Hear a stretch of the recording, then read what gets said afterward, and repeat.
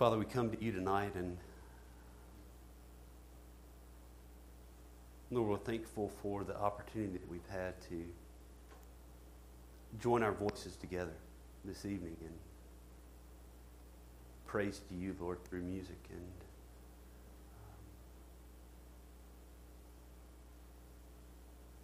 Father, it's always a special thing to be able to gather together with other believers, and, Lord, to worship. And so we thank you for that.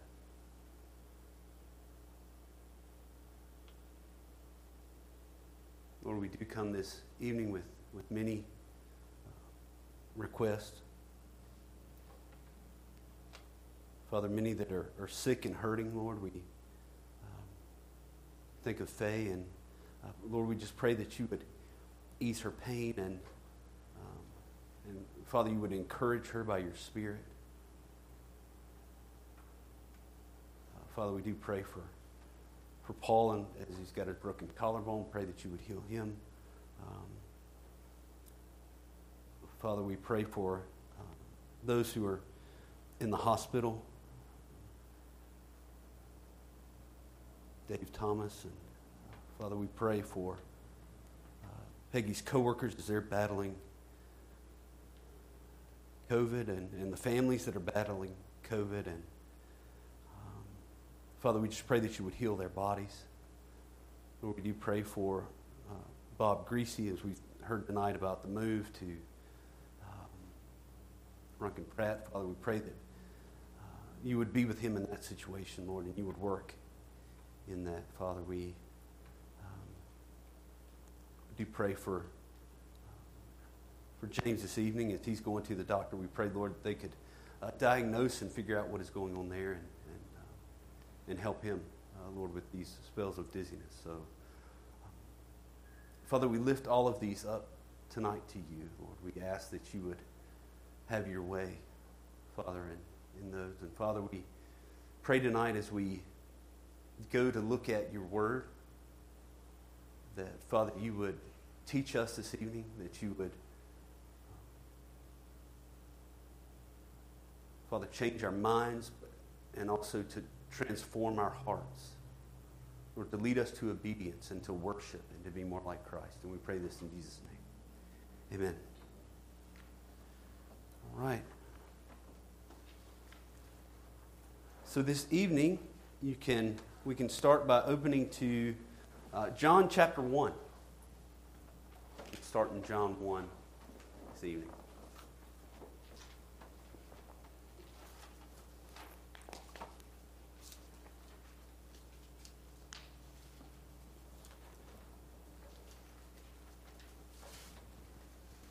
Last time we looked at the idea of the Trinity and triune God and one substance in three persons. And so tonight we continue in this study, and we're going to be looking at the deity, the divinity of the Son and the Spirit. Mostly, we'll spend most of our time with the Son, and then we'll talk about the Spirit at the end. And, we look at this and we might think, well, what about deity of the Father? And as Paul Washer writes, he makes the point that really the deity of the Father is something that's not really questioned very much. Most people who are coming to Scripture and really understand the Father is God. However, when you get to the Son, in the Spirit, there can be some questions, there can be some objections, and there can be confusion in these areas. And so we'll talk about that some this evening. And as we go to see what the Bible has to say about the deity or divinity of the Son, one of the top places that we could go look is in John chapter 1.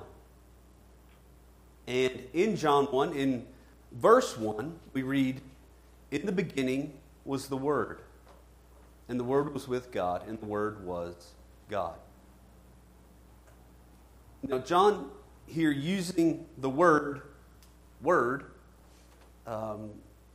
in this context seems a little strange to us. However, we know here that John is he's referring back to the Old Testament. As a matter of fact, when we read those first three words there of John 1, verse 1, it takes our minds back to Genesis 1, 1. Because it begins the same way. And we think of the narrative of creation. And in this narrative of creation, we see that God indeed created by His Word. For example, in verse 3, and God said, "Let there be light," and there was light. So God speaking, God using His Word to bring forth creation. Also in the book of Psalms, in chapter 33, verse 6, we read, "By the word of the Lord the heavens were made, and by the breath of His mouth all their host." So this is very much an Old Testament idea here that John is presenting. We see in John 1 also that the Word is a person. And in verse 14 of John 1, the identity of that person is shown to be the Son. God the Son. John 1 then in the next phrase states, "And the Word was with God." The Word was with God. So we see here that there's some distinction between the Word and God, as it's listed here. And we find two truths that we want to know and to remember. First of all, the Son is a person distinct from the Father, kind of like we talked about last week. That there is unity in the persons of the Trinity, and yet there's also a distinction. We also learned that the Son existed in perfect fellowship with the Father before anything was made. Word was with God. And then the very next phrase says, "And the Word was God." Again, this expression of the triune nature of God is one God in three persons. And when we look at this, we see that it's such a clear statement here as to the divinity of the Son. However, there are some who would dispute this. And one of the main groups that will object to this and actually will argue on the grounds of this verse are Jehovah's Witnesses. They will come to the verse and they will teach that this verse should be read as the word was a God with a little g instead of the word was God with a capital G. And they do this and they try to say that in the Greek New Testament, when the word theos is used for God, meaning the true God with a capital G, the definite article comes before it. And here in John 1, there's no definite article in the Greek text. So they would say if this phrase was talking about one true God, then the Greek text here should literally translate to "the Word was the God." And it doesn't. And so therefore they say and argue that when the definite article is not used, that the indefinite article, so a or an, should be supplied when translating into English. And so then their translation of this phrase is "the Word was a God with a little g." And so that's kind of the grammatical way they try to argue through this. So we go and see the website for the North American Mission Board says it this way. The Watchtower Society asserts that since the Greek language has no indefinite articles, the article can be used where needed in translating. Thus they insert a before God to emphasize the word's inferiority to God. This biased rendering cannot be justified grammatically and has been rejected by every reputable Greek scholar. And so by translating it this way, they develop a certain doctrine And it looks like this. This is from their literature, Watchtower. This means that the Son was created before all other spirit sons of God. And that he is the only one who was directly created by God. And that he is God's only begotten Son, in that he is the only one directly created by Jehovah God.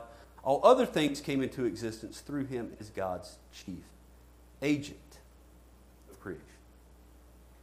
However, the Son's share in the creative works did not make him a co-creator with the Father. Rather than a co-creator, then the Son was the agent or instrumentality through whom Jehovah the Creator worked. And therefore, they come to the conclusion, this is from their website, it says, so we do not worship Jesus as we do not believe that he is Almighty God. So, what is there to be said to this? First of all, it is true that many times in the New Testament, the definite article is used before the word God. However, it's not a necessary thing. We know that from this very context. Verses 6, 12, 13, 18, they all show this. They don't contain the definite article, but in those verses, they're clearly referring to the one true God. Secondly, to accept their translation would be to accept the notion that there is another God besides the one true God. And that is inconsistent with the rest of Scripture, as we looked at last time. One example of this from the Old Testament is in Isaiah. Thus says the Lord, the King of Israel and his Redeemer, the Lord of hosts, I am the first and I am the last. Besides me there is no God.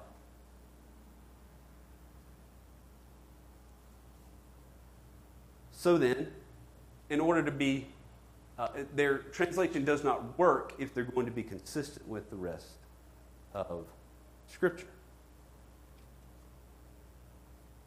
So unlike the Jehovah's Witnesses, as we looked at tonight, we do believe that the Son is God, and therefore we do worship him.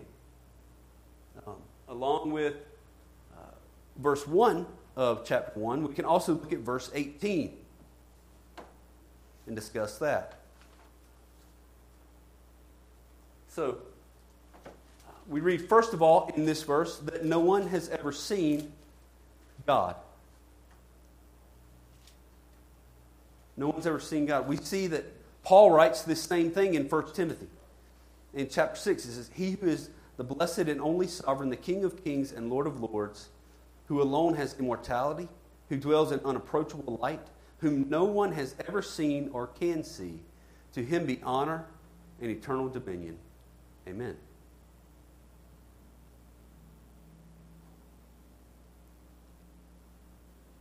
No one has seen God. And then the next phrase in verse 18 says the only God, or some versions say the only Son, depending on which copies of the manuscripts that they're translating from. And the word used in this verse for only is an important one. Monogenes, it comes from two words, monos meaning one or only, and the word genos meaning kind. So therefore we could translate this word into English as one of a kind, or one and only, or as some translations say, only begotten. So there's nothing else like this one of a kind thing. It is completely unique. One of a kind God, or one of a kind Son. And verse 18 goes on to say that this one of a kind God is at the Father's side. And again, this is just an articulation as to the different persons within the Godhead, and it's this beautiful picture that we have here of this intimate relationship and fellowship between the Father and the Son. And this verse finishes by saying that this one-of-a-kind God, or one-of-a-kind Son, has made the Father, who cannot be seen He has made him known. The Son makes him known to us. And so we learn here that only in the Son does the fullness of God dwell. It's from Colossians. Also, the Son alone is the image of the invisible God. And third, the Son alone is able to communicate God to mankind. So very important verses there in John 1 as to the fact that the Son is indeed God. We also see evidence here. Philippians chapter 2, there in verse 6. Paul writes to, though the Son was in the form of God, or to use language from last week, we could say, though the Son consists of the same substance as the Father, he's the same godness, the Son did not count equality with God in terms of function a thing to be grasped, but emptied himself by taking the form of a servant, being born in the likeness of men. So in the form, having the same substance, being made of the same thing as God. Also, Colossians chapter 1, we've looked at this concept a little bit earlier, and verse 15 reads, he is the image of the invisible God, the firstborn of all creation.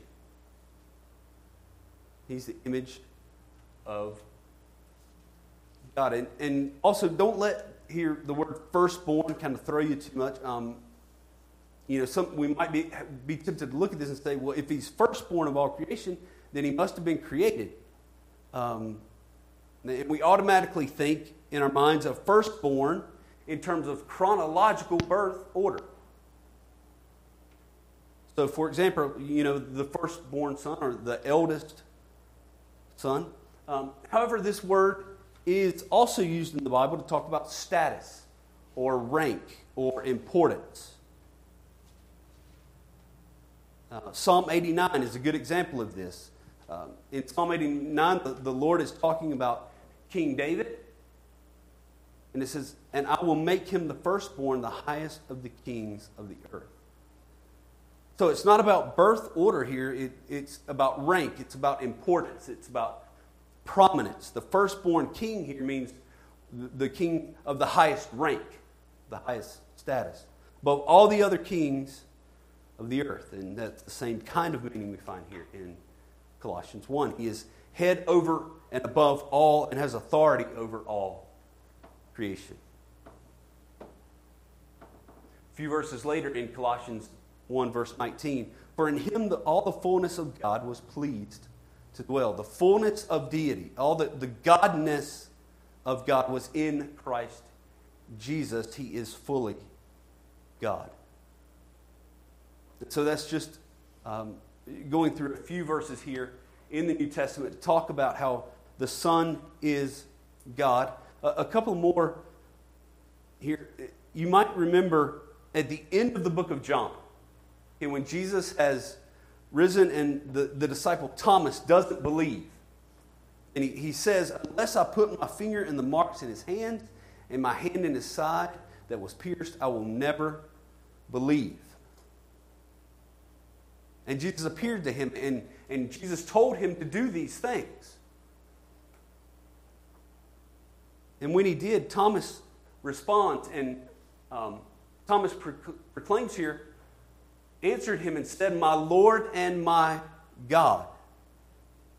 That's what Thomas responds to Jesus. And we see here Jesus does not rebuke Thomas. He does not correct him in any way, but rather accepts the worship of his disciple because he is indeed God. One more verse in Romans, here in chapter 9, where Paul writes, to them belong the patriarchs, talking about the Jewish people, and from their race, according to the flesh, is the Christ, who is God over all, blessed forever. Amen. So we believe and we worship the Son as God. Some verses there to support that.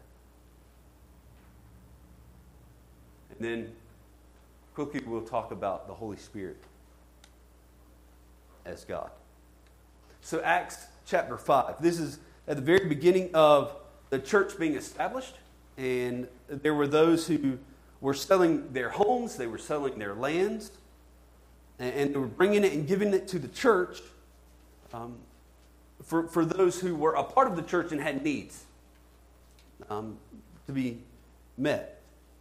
And so that's what was going on. And a husband and wife named Ananias and Sapphira sold their land, and they brought it, but instead of bringing all the money and giving it to the church, they kept back some for themselves. And so when Ananias came and brought the money to the disciples, Peter looked at him and said, Ananias, why has Satan filled your heart to lie to the Holy Spirit and to keep back for yourself part of the proceeds of the land? While it remained unsold, did it not remain your own? And after it was sold, was it not at your disposal? Why is it that you have contrived this deed in your heart? You have not lied to man, but to God. So in these verses, we see that the Holy Spirit and God are used interchangeably. Because the Holy Spirit, in fact, is God. And then I'd like to close tonight with one last verse where we see this incredible union of the Trinity as it relates to the indwelling of the Spirit of God in the believer. And Romans 8, verse 9 says, you, however, are not in the flesh, but in the Spirit, if in fact the Spirit of God dwells in you. Anyone who does not have the Spirit of Christ does not belong to him. So in this we see three truths. First of all, the Holy Spirit is a real person, and he's distinct from the Father and the Son. Second, God the Father and the Holy Spirit are one. And third, God the Son and the Holy Spirit are one. So all of these incredible truths of our faith that we see, and as we said, we cannot explain all of these things.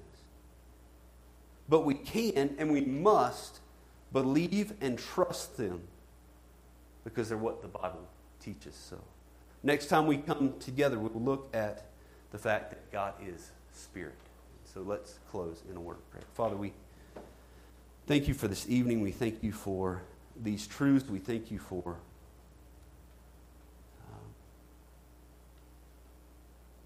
those who have gone before us and have done really hard work in theology or in doctrine and working these things out in ways that we can understand and articulate them. Father, we thank you for your word and the truth in it, Lord, and we pray that you would Lord, bring us into obedience with it.